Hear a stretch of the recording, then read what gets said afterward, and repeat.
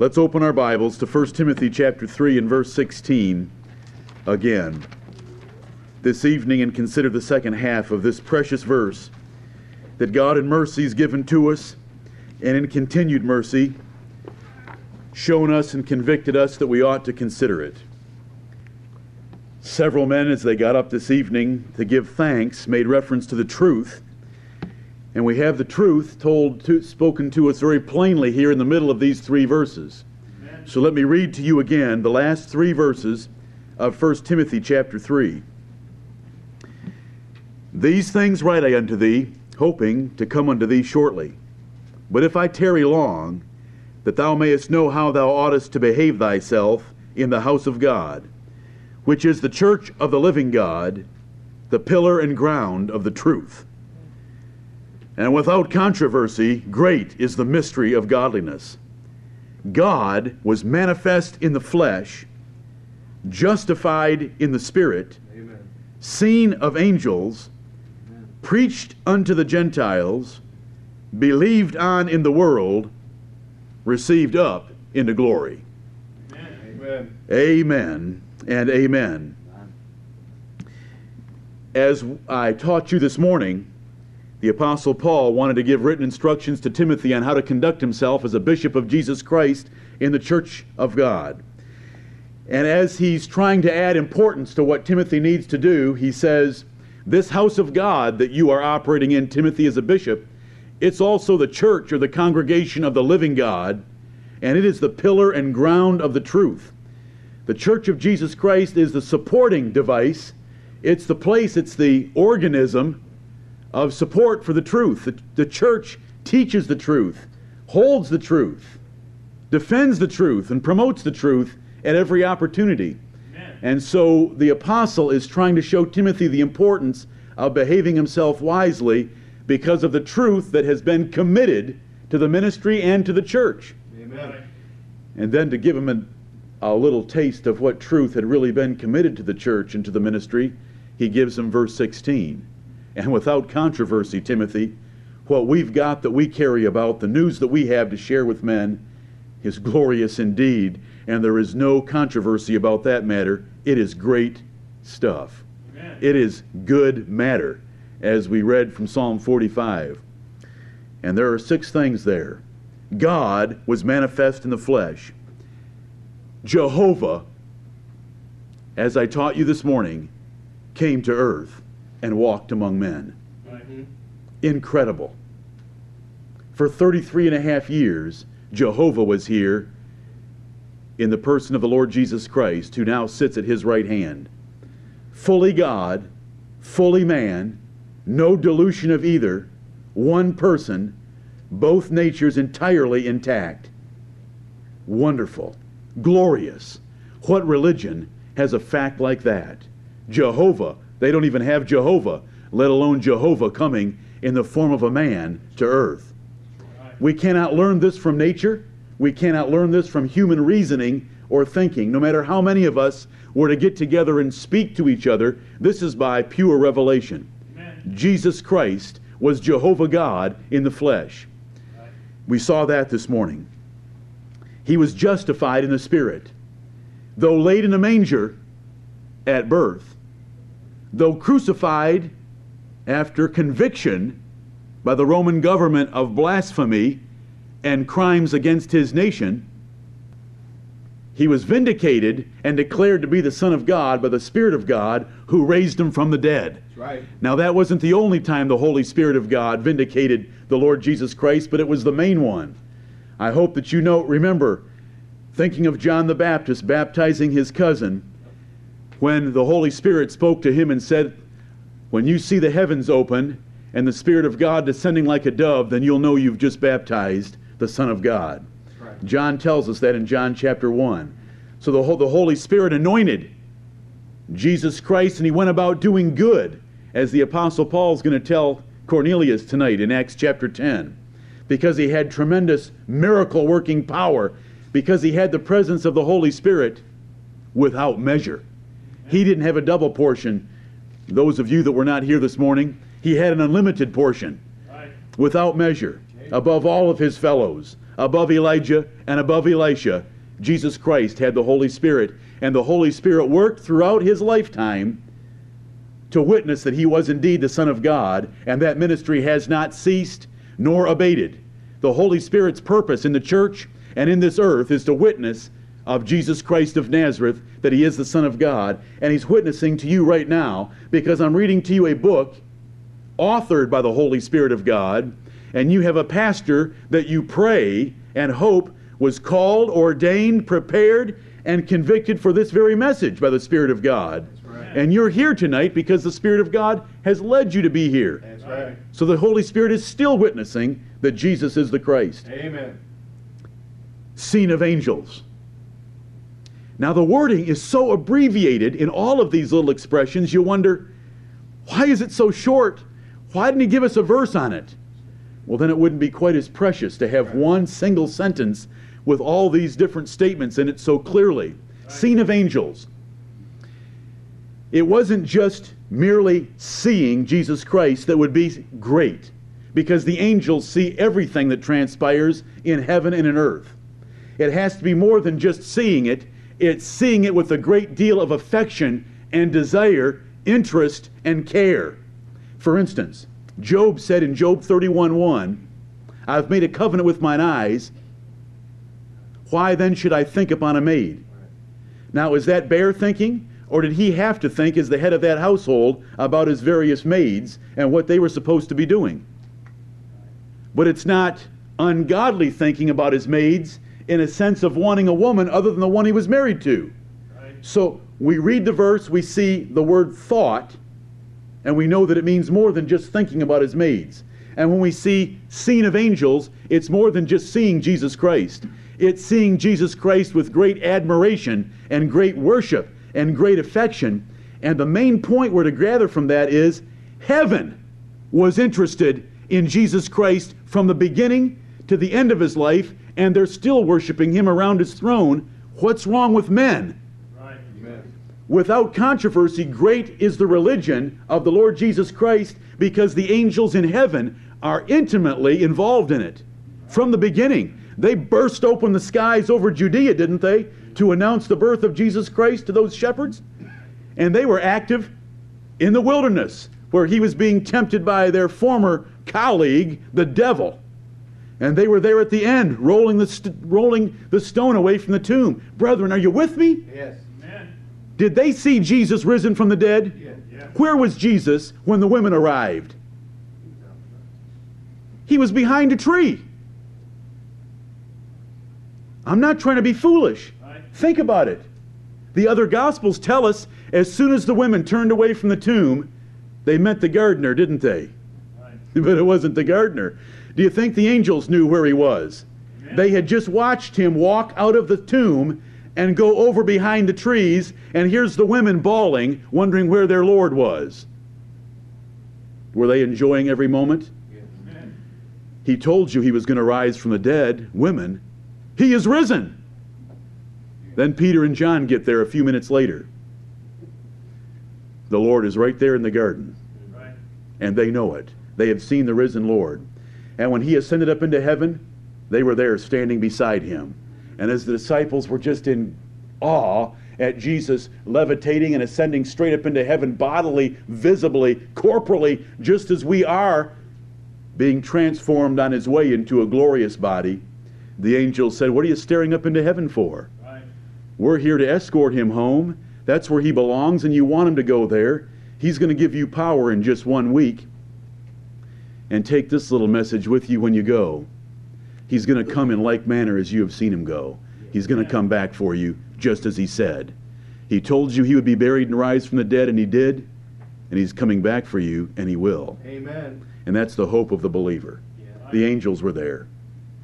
Do you remember what he told Nathanael? If you're impressed that I was able to recognize you under the fig tree some distance away, you're going to see angels ascending and descending upon the Son of Man over the next 3.5 years. John 1:51. Because the angels were coming back and forth between Jesus and God, sustaining him, helping him, comforting him in the Garden of Gethsemane. They were all interested in him. And remember, if he would have said,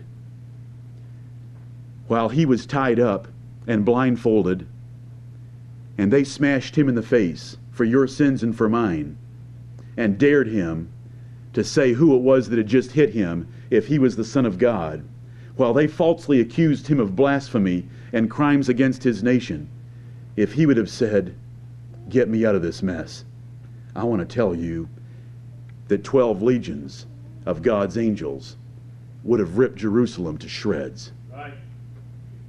And they would have delivered him from that mess. But he didn't make that prayer, did he? But I want you to remember, according to this little expression, those angels were watching, and they were, do you know what kind of power they had? Do you know what one of them could have done to every one of Herod's soldiers? Right. And they were standing there watching the Son of Man be assaulted by wicked men. And they held back because they obey. All he would have had to do was say, "I can't take any more." And they would have delivered him. And brethren, you and I would drop straight into hell. But they obeyed the Lord of glory and kept their distance. But up until that point, they kept their distance as well, didn't they? They kept their distance around the Savior. You know, our president has the Secret Service, and for them we are very thankful. But our Lord Jesus Christ had a better Secret Service. Amen. When the men of the synagogue in Nazareth tried to take Jesus Christ to the brow of a hill to cast him off, those people couldn't touch him. They were trying, and this was no force field, brethren. I hate Star Wars and all imaginations of men that try to, I hope everyone understands what I mean, where they try to take and create things that destroy the faith of God's elect, that aren't strong. There was a field around the Lord Jesus Christ, but it wasn't a force field. It was the Secret Service of heaven. Right. It was his bodyguards. It was the angels there protecting him, ascending, descending, and no one could touch him. Amen. See, we're not told all that the angels did. But from beginning, how did Joseph know that Mary was pregnant by the Holy Ghost? An angel told him. How did Mary know how she got pregnant? An angel told her. From beginning to end, the angels were there. It wasn't just barely seeing Jesus. It was loving Jesus. Amen. Heaven was interested. We ought to be most interested. Right. What's the next expression here in 1 Timothy 3:16? Preached unto the Gentiles. Amen. Preached unto the Gentiles. Now, brethren, can you count Abraham as your father Amen. in the flesh? No, you can't. You are Gentiles after the flesh. Are you glad that he was preached unto the Gentiles? Amen. The Bible tells us that when God divided the nations, he set all their boundaries according to the number of the people of the children of Israel. Right. The entire earth, it's 24,000 miles around it, the entire earth's population and the nations were divided to make way for the smallest of nations called the nation of Israel. Exodus 19 tells us that. Deuteronomy 7 tells us that. Deuteronomy 32 tells us that God divided the nations with an eye to the nation of Israel because that was his nation. Right. It tells us in Amos chapter 3 and verse 2, of all the families of the earth, I've only known you. Right. You have been my special people. You as a nation are the only nation that I've dealt with as a nation. Every other Gentile that they ever encountered in the Old Testament were exceptional individuals, not a nation. He dealt with the Jews, brethren. He dealt with the children of Abraham. And we were cut out. We weren't the children of Abraham. We came through another line from Noah's 3 sons. We didn't come through Shem. We were cut out. We were outside the commonwealth of Israel. We were cut out of the promises and the hope of them. We were aliens from the nation of Israel and from the covenant promises he had made to them. In the Gospel of Matthew, we are told that Jesus was not sent, but to the lost sheep of the house of Israel. Right. He preached to Israelites his entire ministry. He was a minister of the circumcision, the Bible tells us. He didn't serve the uncircumcision. He didn't preach to Gentiles. He preached to the Jews and to the Jews only, other than 1 or 2 exceptions here or there. Do you remember the Gentile woman that came? Yes. Amen. And he said it's not fit to give the children's bread to dogs. Right. Wasn't she a good woman with a lot of faith? She said, but the dogs do eat the crumbs that fall from the master's table. And he said, I haven't seen such great faith in all of Israel. There was an exceptional Gentile woman, but that was an exception. Jesus preached to the lost sheep of the house of Israel, and when he sent his disciples out, a batch of 70 and a batch of 12, he sent them out 2 by 2, and he said, go into every village you come to, but only to the lost sheep of the house of Israel. Right. What we're dealing with right now is one incredible change in the history of the world. Amen. For 2,000 years, it was Jews and Jews only. And they knew it, and they got haughty about it, and so God took it away. And brethren, we can never be haughty about what God's given us. We're not going to apologize for it, but we can't be haughty about it, because what we have is by pure grace. And we better take use of it every day of our lives and never take it for granted, nor turn away from it. Preached unto the Gentiles. Let's come over to Acts chapter 10. Acts chapter 10. The Gospel of Matthew. To Jews. You read through it, Jesus preaching to the Jews. The same with Mark, Luke, John. Yes. And in the Gospel of in the Epistle of Acts, which tells us the Acts of the Apostles, we see the apostles from the day of Pentecost preaching to the Jews. Jerusalem is exploding with converted Jews. Then Judea, then Samaria in Acts chapter 8, when Philip went to Samaria. They were half Jews, remember? The Samaritans were half-breeds. But now we have a whole chapter in our Bible called Acts chapter 10. And we've got a problem. There's a man, and he's leading a whole household to fear God. And he's begging God for the truth. The Lord has regenerated him. Cornelius was regenerated and born again before Acts 10:1. Because when we find Cornelius in the first few verses of Acts chapter 10, he's fearing God, which no natural man will ever do by nature. He's praying to God always, and his prayers are being heard, and God only hears the prayers of the righteous. Right. He's giving alms to the people, showing a heart full of Christian charity. Right. How do we know it's Christian charity and not just giving to UNICEF? Because God accepted it. Amen. And God came to him and said, I have someone to help you. Amen. Now let's go into Acts 10 and let me briefly summarize it for you. Cornelius is praying to God always, and an angel comes to him. A what? An angel. You mean they're still serving the Lord Jesus Christ? Amen. Oh boy. This is the first time Cornelius has seen one, and he's come with a personal message, and it's in verse 4. Cornelius was afraid when he looked on him and said, What is it, Lord? What a man. Is that what Paul said? Yep. What is it, Lord? And he said unto him, Thy prayers and thine alms are come up for memorial before God. Wouldn't that be exciting to hear at the end of a prayer meeting? Amen. And now send men to Joppa, and call for one Simon, whose surname is Peter. He lodgeth with one Simon a tanner, whose house is by the seaside. He shall tell thee what thou oughtest to do. He's going to tell Cornelius what he ought to do with that regenerated heart that wants to serve the Lord with his whole house. Now we jump immediately. Cornelius jumps immediately and sends servants to get Peter.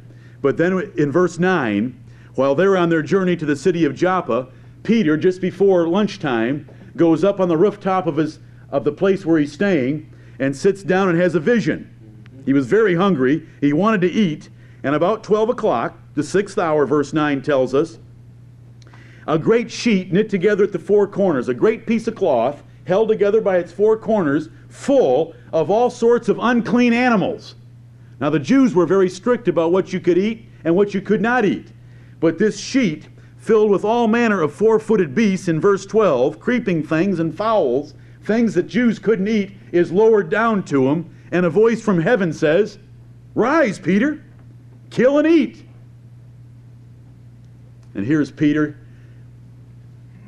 He doesn't have a whole lot to say. He just says, No, not so, Lord, for I have never eaten anything that is common or unclean. He knows it's from heaven.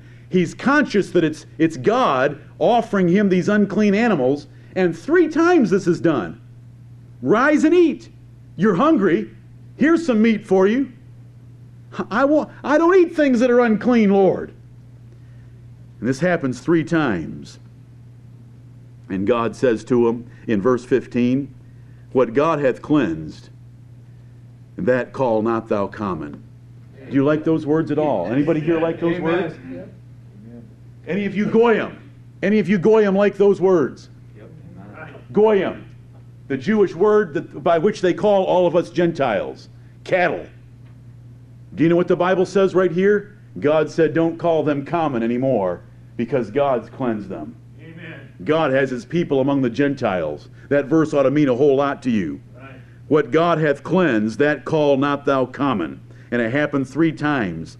Now Peter's doubting what in the world this vision means. He hasn't made the connections yet, but just about the time the sheet draws back up into heaven, there's a knock, and we have the servants of Cornelius there. Right.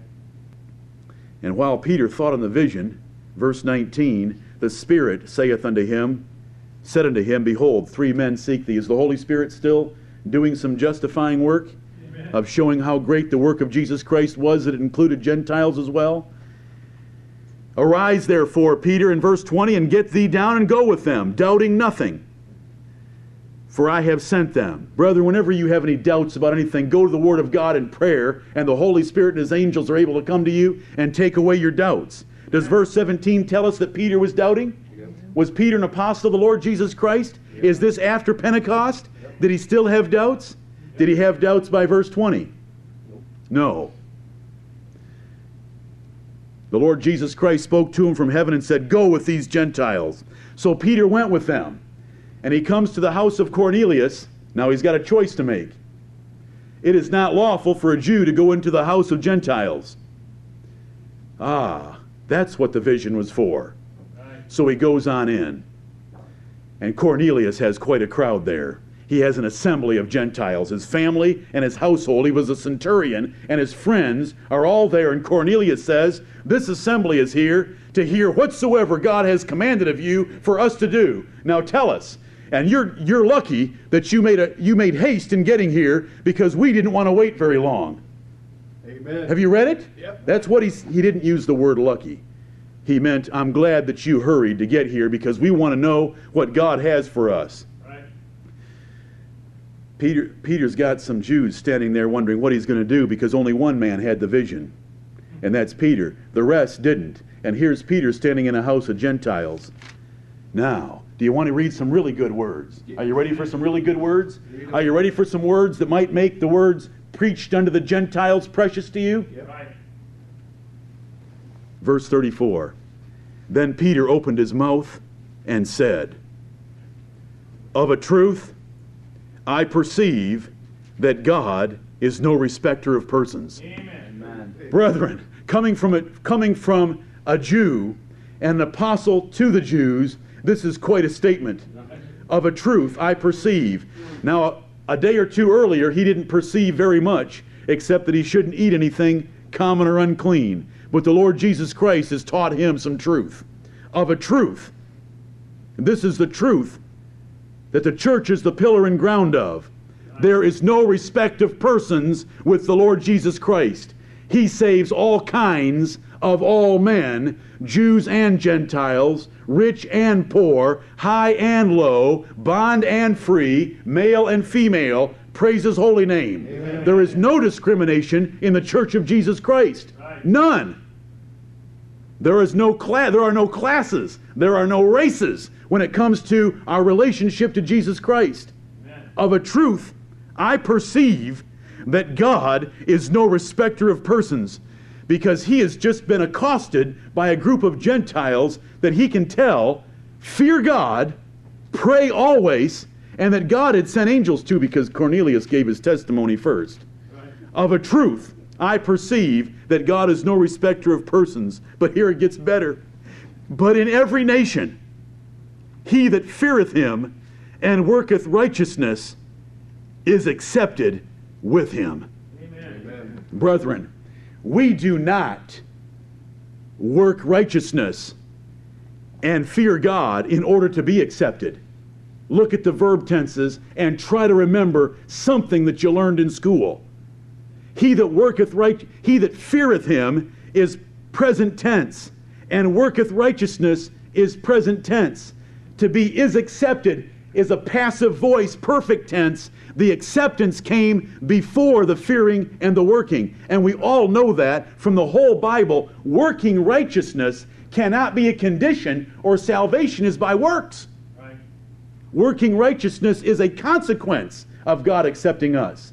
These men had been accepted by the Lord Jesus Christ and by God his Father, and as a result of that, they were fearing him and working righteousness.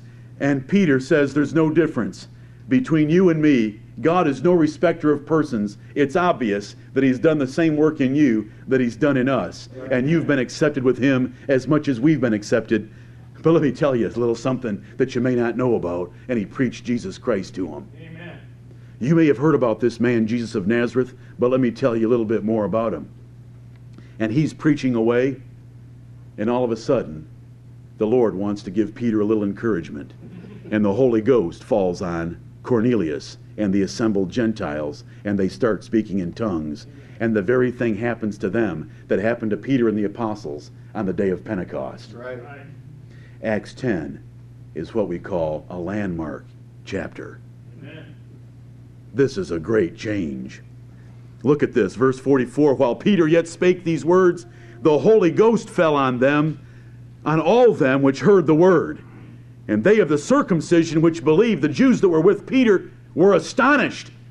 Now, when the Bible tells us, and without controversy, great is the clause preached unto the Gentiles, do you understand why? The Jews are astonished. Their minds are being blown that God is dealing with the Gentiles just the way he had dealt with them at Pentecost, by pouring out his Spirit on them. They were astonished, as many as came with Peter. What does that mean? Everyone that came with Peter that hadn't had the vision, nor his spiritual removal of doubts, was astonished by what was this change of Acts chapter 10. Because that on the Gentiles also was poured out the gift of the Holy Ghost. For they heard them speak with tongues, and they understood, because they had the gift of interpretation, and magnify God. They've got a whole room full of Gentile preachers by the power of the Holy Ghost. They hear them magnifying God in all sorts of languages. It's not just babbling like the Benny Hinn show on television. These were preaching truth and magnifying God. What did Peter say? Then answered Peter, can any man forbid water? Right. That these should not be baptized, which have received the Holy Ghost as well as we. And he commanded them to be baptized in the name of the Lord. Amen. Right there on the spot. Now, that was a bold step. And Peter's about to get in trouble for it. But Peter didn't care. And that's why God chose Peter, because he wasn't usually very afraid of men until he got too cocky, and then the Lord would have to humble him with a little servant girl. But usually Peter was bold. And he commanded them to be baptized in the name of the Lord. And Cornelius and his household are baptized in the name of the Lord Jesus. Acts chapter 11, verse 1, the apostles and brethren that were in Judea heard that the Gentiles had also received the word of God. And when Peter was come up to Jerusalem, they that were of the circumcision, that is the Jews, contended with him, saying, Thou wentest into men uncircumcised, and didst eat with them. But Peter rehearsed the matter from the beginning, just like I am with you. And when he gets to the end of his testimony, verse 18. Well, let's get verse 17. Here's his conclusion. Acts 11:17. For as much then as God gave them the like gift as he did unto us, who believed in the Lord Jesus Christ, what was I, that I could withstand God? Amen. How could I withstand God, since they were speaking in tongues like we did on the day of Pentecost? When they heard these things, they held their peace. It ended the debate. No more arguing with Peter. And they glorified God. This is a great matter, and it is incontrovertible. Right. This is without a doubt an incredible change in God's dealing with the world. They glorified God, saying, Then hath God also to the Gentiles granted repentance unto life. Amen. God's given Gentiles the gift of repentance, and he's given them the gift of eternal life. Things have changed. They stopped their arguing and gave God the glory. Amen. But there's a man who's out in Arabia at this time. A special man.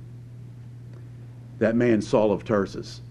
When Saul of Tarsus was first converted, and he was given some meat after 3 days of fasting and being blind, what did he do as soon as he got his strength back? In Damascus. He walked right into that synagogue, and it says he confounded the Jews that Jesus was the Christ. Amen. 3 days. Now that's a quick study. That was Acts chapter 9. Then he went into Arabia. We have Acts chapter 10. And then what do we find? Paul comes back and he ends up at the church of Antioch of Syria. And God calls him to go forth and preach the gospel in Acts chapter 13. In Acts chapter 13, he travels through a few places, and he comes to a place where the Jews aren't very receptive. Now, a man named Ananias, who baptized Saul of Tarsus, knew what Paul's life was going to be like. He was going to preach to the Gentiles because God told him. Watch this, Acts chapter 13. Acts chapter 13, verse 44. And the next, all the way up to that point, is Paul going into the synagogue of the Jews in this city. And they gave him an opportunity to speak. Remember, I mentioned that last Sunday evening. And he took full advantage of it if you read this sermon here in Acts 13. Verse 44, and the next Sabbath day came almost the whole city together to hear the word of God. But when the Jews saw the multitudes, they were filled with envy and spake against those things which were spoken by Paul, contradicting and blaspheming. Then Paul and Barnabas waxed bold by the power of the Holy Spirit and said, and listen to these words, it was necessary that the word of God should first have been spoken to you. But seeing ye put it from you, and judge yourselves unworthy of everlasting life, lo, we turn to the Gentiles. For so hath the Lord commanded us, saying, I have set thee to be a light of the Gentiles, that thou shouldest be for salvation unto the ends of the earth.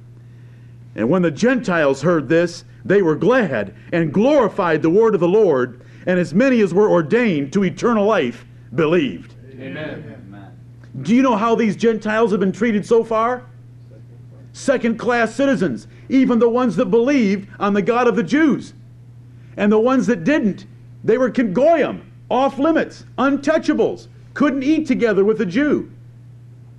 Those that feared God heard about this God of Israel, heard the great things that he did, and by the power of the Holy Spirit would have believed that that was the true God. But they were always considered second-class citizens. And here's Paul, having preached one of the better sermons of his lifetime, and the Gentiles heard it. Some of them heard it.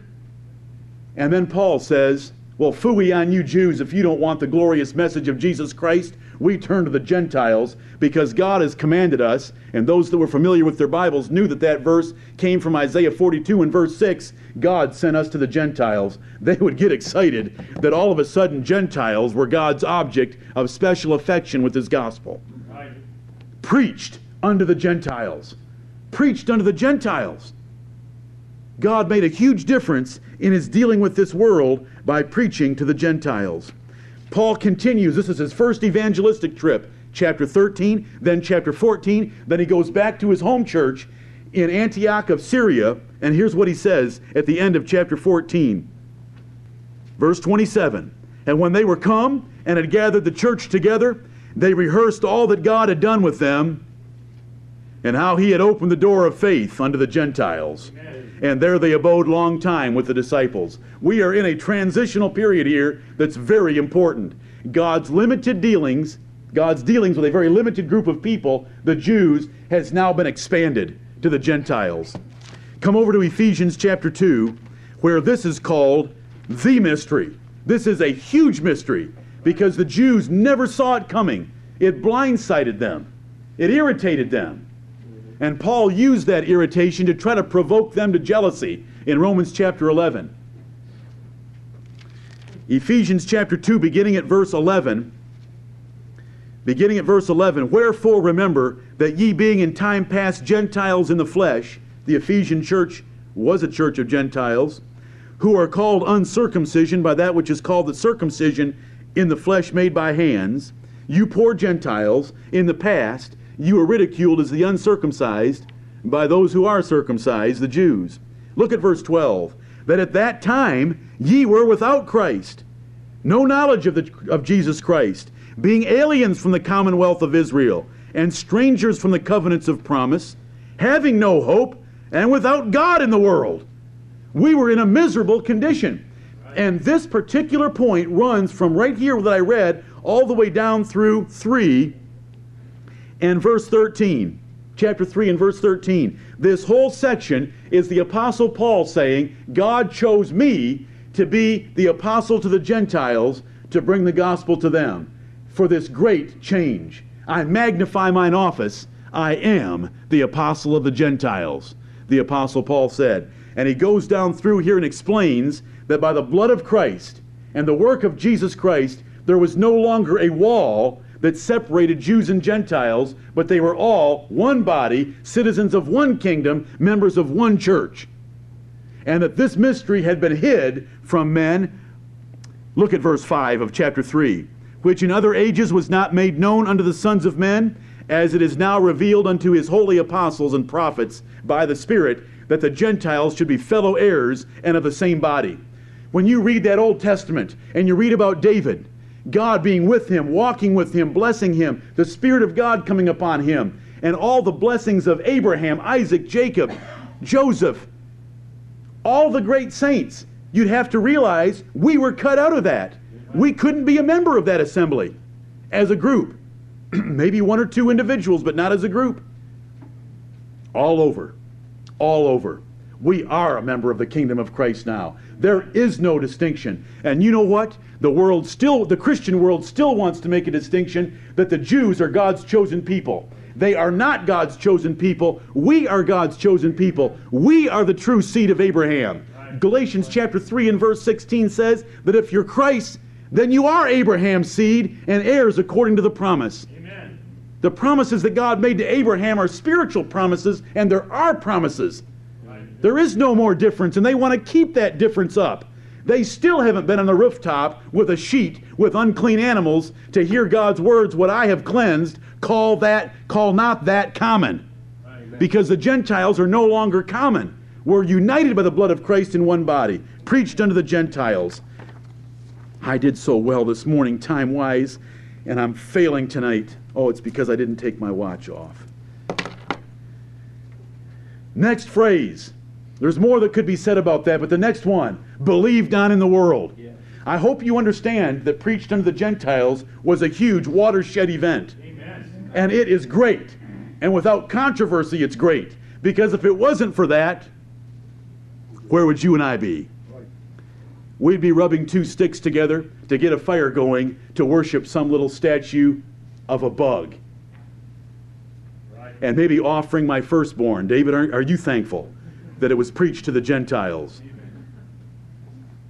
Where would we be if it wasn't for that little expression? But now this one, believed on in the world. What does the Bible say about men in the world? God is not in all their thoughts. Does the Bible say that? Amen. It is Psalm 10:4. By nature, men never think about God. Never. They do not understand. There is none that seeketh after God. There is no fear of God before their eyes. Only within that little nation of Israel, now this is sort of connected to the Gentiles, but it's bigger. It's wanting, this little expression is to describe that in one generation of time, the entire world heard the gospel of Jesus Christ.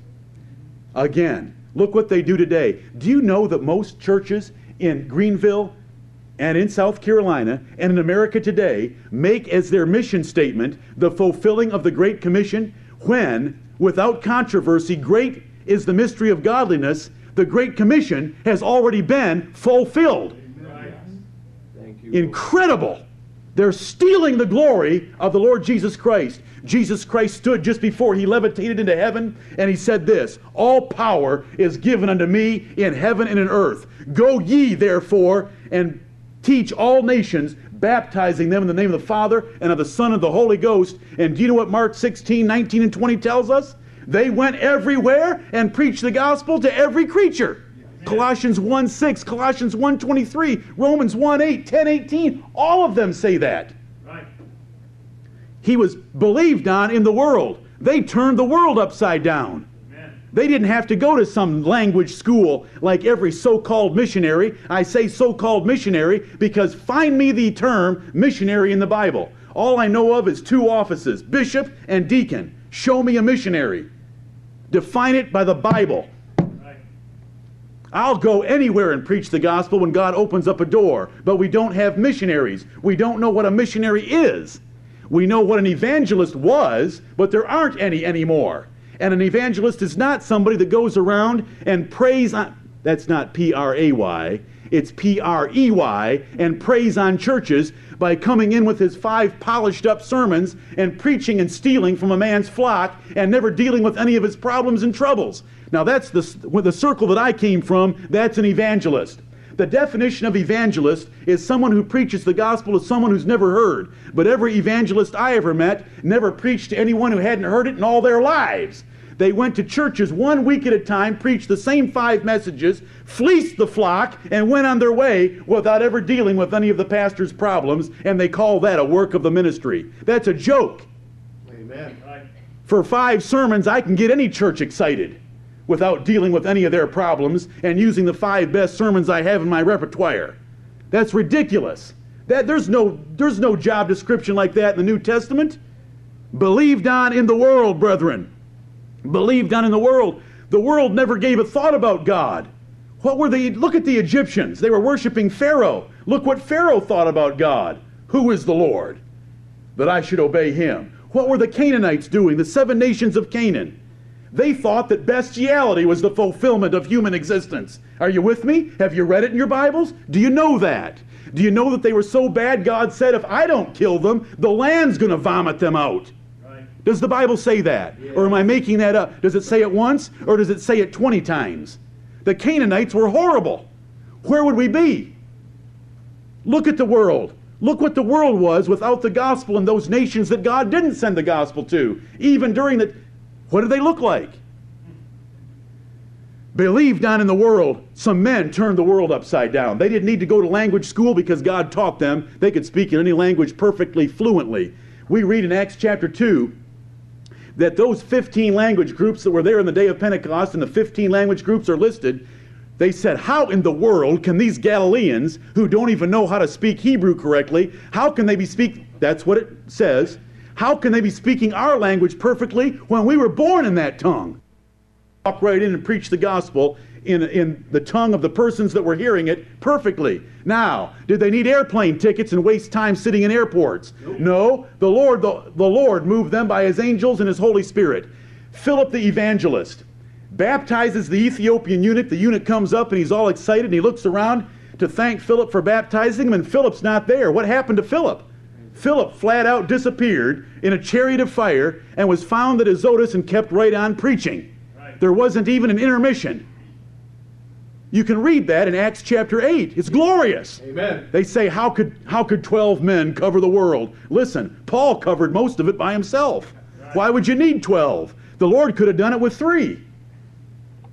What was Paul was getting bored. He says, every man in Asia has heard the word of God from my mouth. I am free from the blood of all men. Now these are Paul's words. Right.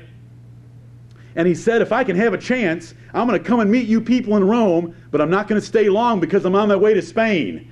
You know, I've covered Turkey, I've covered Syria, go look at it. Remember when we went through the book of Acts and we saw those routes that he took? He covered the islands of the Mediterranean, he covered all the land around the Mediterranean, and he wanted to go to Spain. Do you remember that Pudens and Claudia were converted by Paul in Rome and went to the British Isles? Why do we need the other 11? And there were more than 12 anyway. You all know that, don't you? Barnabas was an apostle. Right. Apostle was an office. There's more than 12. There's around 15 listed in the Bible. But anyway, how could Philip travel? Philip wasn't even an apostle. But look at how he moved. Right. Did Paul waste much time? When Paul stood at a crossroads in the northern part of modern Greece, we read about it in Acts chapter 16. He tried to go south. He turned to go south, and the Holy Spirit said, no, there's not much down there. So he turned and tried to go north. No, there's not much up there. And so he went to bed. And in the middle of the night, A man of Macedonia comes to him and says, come over and help us. He gets up in the morning and goes straight ahead. He was going to go left or right. It would have wasted a lot of time. He went straight ahead, crossed a strait, comes into Philippi of Macedonia, and guess who's waiting for him there? Lydia, a seller of purple, a number of other people, and a jailer who wants to meet him. Right. Didn't know it yet, but he wanted to meet him. Look at where that man went. Yeah. He's a captive in Rome, and he's able to write from Rome in 2 Timothy 4:22 and say, it's Philippians 4:22. They of Caesar's household salute you. Amen. He's converting Caesar's own household while he's there a captive in Rome. Believed on in the world. Brethren, can you believe what they've done to this point? They still make it the goal of a church to fulfill the Great Commission when it's been fulfilled, and it's one of the incontrovertible points that is great. What God did in one generation. Matthew 24. Right. Matthew 24, please. Fishermen. Men who never think about God. How are their lives turned upside down by fishermen coming and telling this kind of a story? I knew a man who was born of a virgin. He did lots of miracles. The Roman government crucified him on a cross and buried him, but he came back to life. And I'm here to tell you about him, that he's now in heaven, and he's going to come back and judge the earth. And when they said it, in one sentence, you knew they were uneducated. Right. When you asked him, what schools did you go to? I just went to the local technical college and took Fishing 101. That's all I ever did. Peter, James, John, Andrew. How'd they turn the world upside down? By the power of the Holy Ghost. Amen. That's why it's a great thing. The enemy said they turned the world upside down. That's not them bragging about what they did. That's their enemies saying, these that have turned the world upside down have come here. They're going to mess up our city. Because wherever they went, they messed up cities. What did it mean by messing up? What do I mean by messing up cities? Not everybody wanted to worship some little idol to a bug. That's right. Couldn't sell them. And so they brought all their books. Remember in the city of Ephesus? All the books of witchcraft were brought and burned in a public square, and the value was 50,000 pieces of silver. That's a big change from fishermen and from the Apostle Paul and from others throughout the world in different language groups. Do you know what God was doing? He was trying to find you. He wasn't trying. He was finding you by sending his message into the British Isles, which came to Pennsylvania, Delaware, and the other New England states. And brethren, we have a church today, a Baptist church, that holds the same apostolic faith and loves 1 Timothy 3:16 because the mystery of godliness was believed on in the world. Amen. God raised up a whole bunch of Gentiles that when they heard the message, they thought that fisherman did right well in stuttering through his message about Jesus of Nazareth, and they believed on him and were baptized and changed their lives. Do you remember 1 Thessalonians chapter 1, where it says, where Paul reminds the Thessalonians how you turn from idols to serve the living and true God? Yep. Changed their lives. Believed on in the world. Look at Matthew 24:14. Please don't forget this. Jesus, with the Olivet Discourse, he's on the Mount of Olives, verse 3 tells us he's teaching his disciples about the destruction of Jerusalem, and he says this in verse 14. This gospel of the kingdom shall be preached in all the world for a witness unto all nations, and then shall the end come. And the end is the end of the Jewish state, the temple, the priesthood, and everything else that pertained to Israel. How do we know that? By going to verses 34 and 35. Verily I say unto you, this generation shall not pass till all these things be fulfilled. Heaven and earth shall pass away, but my words shall not pass away. We believe the words of Jesus. They believe the words of C.I. Scofield. They can believe them if they want. We're going to stick with the Word of God. He was believed on in the world, and the gospel was preached to every creature. Come over to Colossians chapter 1 to verify that. Amen. Colossians chapter 1. Why in the world was Paul writing the church at Rome saying, your faith is spoken of throughout the whole world? Oh, they love the word world, but they don't love it when I use it, do they?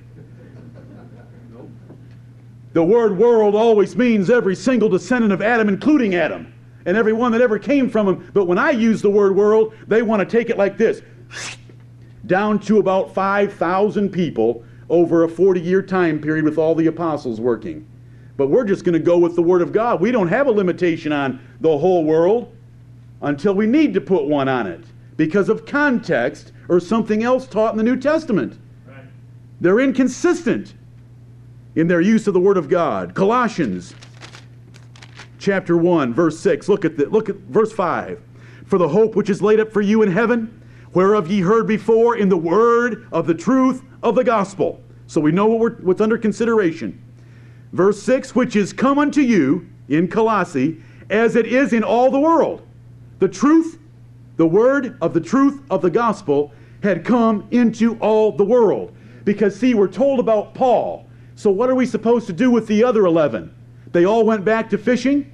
No, the Bible tells us they went everywhere and preached. So if you take a globe and you block out Paul's area that he covered, and you multiply that by 11, 12, 13, or 14, guess what? There isn't any territory left. You say, but how could he have crossed an ocean? I answer to you, how could he have gone from an oasis in the desert with a eunuch to Azotus without human means? Right. We're not told about those things. We just know that they all went everywhere and preached the gospel. Verse 23 of Colossians 1. Paul's exhorting them. We've been through these verses a couple of months ago. Paul's exhorting them to continue in the faith, grounded and settled. Does that sound like the faith that the church has? Amen. Grounded and settled. The church is the pillar and ground of the truth. Amen. And be not moved away from the hope of the gospel, which ye have heard, and which was preached to every creature which is under heaven. Now who's playing with the Word of God?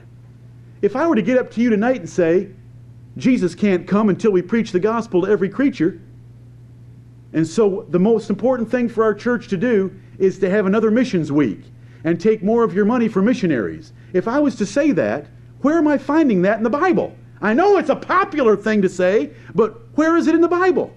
This verse says the gospel was preached to every creature. Right. Go to Mark 16. We need to read 2 verses that are part of about 10 verses that are taken out of all the modern translations of the Bible. NIV, NASV, New RV, New RSV, and all the other V's, S's, A's, and R's. Look at this. They take out from verse 9 on. Mark 16 in their Bibles quits at verse 8. I carry this little jewel. It's a jewel like Paul described in Philippians chapter 3. Anybody want to see it? This is the NIV. This is what good and godly people like to read. It ends at Mark 16:8. Do you know why it ends at Mark 16:8? Because they want to keep their people deceived, and so does the NASV, and so do all the others. They end at verse 8. Here's why. Verse 19. So then after the Lord had spoken unto them, to whom did the Lord speak? The 11.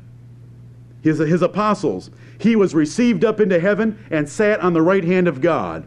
And they went forth and preached everywhere, the Lord working with them and confirming the word with signs following. Amen. And I say amen to that they did exactly what Jesus Christ commanded them to do. Exactly what the commission was, they went and did it. Right. They went everywhere and did it. We believe that. He was believed on in the world. We could go to many other places and show you that the gospel was preached all over the place. Listen to this list of places, and this isn't all of them. Jerusalem, Judea, Samaria, Ethiopia, Corinth, around Corinth, beyond Corinth, Phrygia, Galatia, Asia, Greece, Crete, Rome, Italy, Spain, Illyricum, Babylon, and many others that were represented at Pentecost. It went everywhere. Right. And we're only told about one of the apostles. Peter was writing to Babylon in 1 Peter 5:13. Babylon. In the nation that we just whipped in a few weeks. The nation of Iraq. All over. Believed on in the world. What, brethren, would cause Gentiles and men of the world, natural men that never gave God a thought, to change their lives because of the message of a few fishermen? What would cause that? That is a huge event. Right. Right. And because of that huge event, Baptist churches came to this country, and we are a descendant of them. We are a descendant of them. We are a descendant that can be traced two ways, through the continent of Europe or back through the British Isles right to Rome. Pudens and Claudia are in the New Testament. Claudia was the daughter of the King of Wales. Julius Caesar conquered the British. He had trouble with the British Isles. He put a fortress there and a garrison of soldiers in 50 BC. Right. And because of that, there was exchange between the British Isles and Rome. We're talking about 50 AD, 100 years later. There was a lot of interchange and trade. Soldiers going back and forth. And on one of those trips, Claudia, the daughter of the King of Wales, went to Rome. And in Rome, she married Pudens, which when it comes out of Latin and into our English Bible is Pudens, who was a Roman senator. They married and went back to the British Isles. And the gospel was there so that when St. Augustine got there in 500, he was no saint to a Christian. When he got there in 500, he found the British Isles already Christian. But they had a problem. And you can read about this by the English historian, the Venerable Bede. Do you know what he said? When St. Augustine got here, he found the Isles already Christian, except he found several things that he didn't like about them. They wouldn't celebrate Easter. Go home. Now, you think I'm making this up. Anybody here who thinks I'm making it up, go home, go to a Google window, and punch in Venerable, B-E-D-E, as a standalone word, Augustine, Easter, and see what you find. See what you find. Those Christians that are there, and I met with a whole lot of their ministers, St. Augustine said they won't celebrate Easter, and they won't give Christianity to their children. What might he mean by they won't give Christianity to their children? Can we? Infant baptism. Yep. They wouldn't do it. Brethren, this is the truth of the Bible. Believed on in the world. That's what we came from. Isn't that wonderful? Amen. Go home and check it out. You know, we now have a tool, a witty invention, that you can go check in a library in a couple of clicks of your mouse to see if I've told you the truth or not. Believed on in the world. I love that little expression because that world included the North American continent, and it got here by the grace of the Lord Jesus Christ, the power of the Holy Spirit assisting his apostles. Amen. How shall they believe unless they hear? How shall they hear without a preacher? And how shall they preach except they be sent? God raised up an army, didn't he? Right. Don't you like the Messiah when it gets to Psalm 68 and it said, the Lord, it's an organ. We don't have one here, but just imagine one, an organ chord in the middle of the Messiah. The Lord gave the word. Great was the company of the preachers. Amen. That is Psalm 68, verse 11. We got to finish. 1 Timothy 3:16, what's the last one? Received up into glory. Amen. Now, are these in chronological order? No. Does God have to put them in chronological order? No. Do you like received up into glory last? I do. Because it's like the crowning achievement of our Lord Jesus Christ. Amen. I preached it to you a few months ago, so I don't need to spend much time on it. When Jesus died, his body was put in a tomb. His soul and spirit went to heaven. His spirit went to heaven. Remember, he told the thief, today thou shalt be with me in paradise. Amen. His body was still in the tomb. When a person is resurrected, the spirit comes again, as the Bible describes in several cases of resurrection, men being raised to life again, and re-enters the body to animate it. Because without the spirit, the body is dead. Right. After 72 hours, the spirit came back down from heaven and rejoined that human body. No, he didn't go to hell. We're not Catholics. Amen. He was in heaven. He said, today thou shalt be with me in paradise. He didn't say, let's go to hell together and see if we can win the lost at any cost. He went to heaven. Oh, where did that come from? The Apostles' Creed. In your red hymnals, the Apostles' Creed. Anyway, the Spirit came back in after 3 days. He came out, body, soul, and spirit intact. the full Jesus Christ reassembled with his body and the Spirit in that body, still Jehovah God in the flesh, fully man, fully God.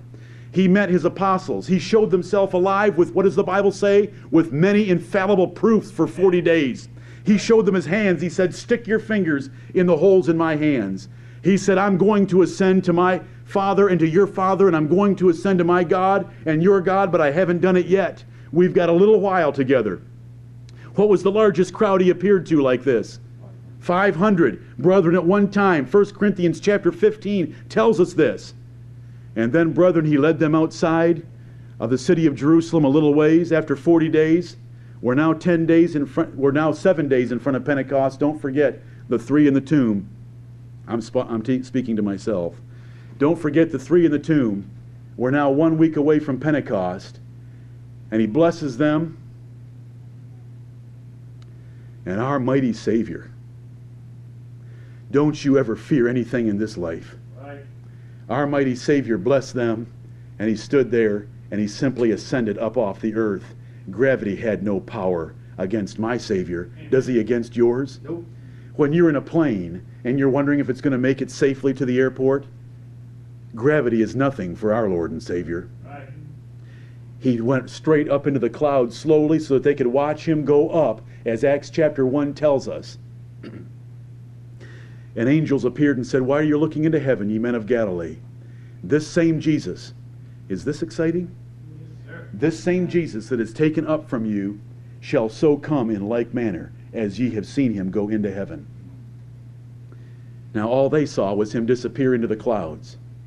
We know the rest, don't we? Mm-hmm. Because we go over to Revelation chapter 5, and on John's picture of heaven, and it's put in terms that you can understand. God cannot be seen. But John saw God sitting on his throne, and in his hand was the book of the everlasting covenant that has your name and my name, every name that was written in that book before the world began, and all the blessings of eternal life. And it was sealed with 7 seals, perfectly sealed up. And John saw that no man, no angel, nothing in heaven or in earth could open that book and could take it from the hand of him that sat on the throne and open it. And John wept. Because, brethren, your future and my future, eternal life, was contained in that book. Someone had to open that last will and testament of the great God and find in there the eternal life that he had promised to all of his children. Mm-hmm. And so they're in heaven. And he's weeping because there is no one there to open it. But something's happening between earth and heaven. Are you with me? What's happening? A chariot has an exceptional occupant. Right. He isn't like an angel. He has a body. It's the Lord Jesus Christ. Amen. Yes, his body's being glorified, but he has a body. Angels don't have a body. He has a body. And he's flying up through space, and he comes into heaven. And it says he was brought before the Ancient of Days. And the Lord Jesus Christ came in because one of the elders there had said to John, don't weep. The Lion of the tribe of Judah has conquered all his enemies and is coming to open the book. Amen. That is being received up into glory, brethren. Amen. And Jesus Christ came and he appeared as a lamb slain. And he walked up to him that sat on the throne, and he took the book out of his hands, and the one that sat on the throne said, no, you can't have it. No, he didn't say that. He gave it to him because he had shed his blood to be able to open that book, and that book was his book. What is the name of that book, brethren? The book of life of the Lamb. Amen. The book of life of the Lamb. And he ripped those 7 seals off, and we're told about the judgments that came forth because of those 7 seals. And that book is now open at the last day. It's going to be opened again to find all of our names there, written in the book of life before the world began, with eternal life and all spiritual blessings forever and ever, as what our Father has given to us by the sacrifice of Jesus Christ. After he had done that, he sat down on the right hand of the Majesty on high, waiting for God to make all of his enemies his footstool. And brethren, we are now a very short period of time away from him showing this universe that he is the blessed and only potentate, King of kings and Lord of lords. He is coming soon. There is no prophetic timetable to run. He is coming soon. He was received up into glory, and we live in one wonderful period of this world's history. Right. Without controversy, great is the mystery of godliness. Amen. God, Jehovah God, was manifest in the flesh, justified in the Spirit, seen of angels, preached unto Gentiles, believed on in the world, and received up into glory. And do you know what he wants from us, by which we can make all of his garments smell like myrrh, aloes, and cassia? What we've already done tonight and what we're about to do, to remember his death till he comes.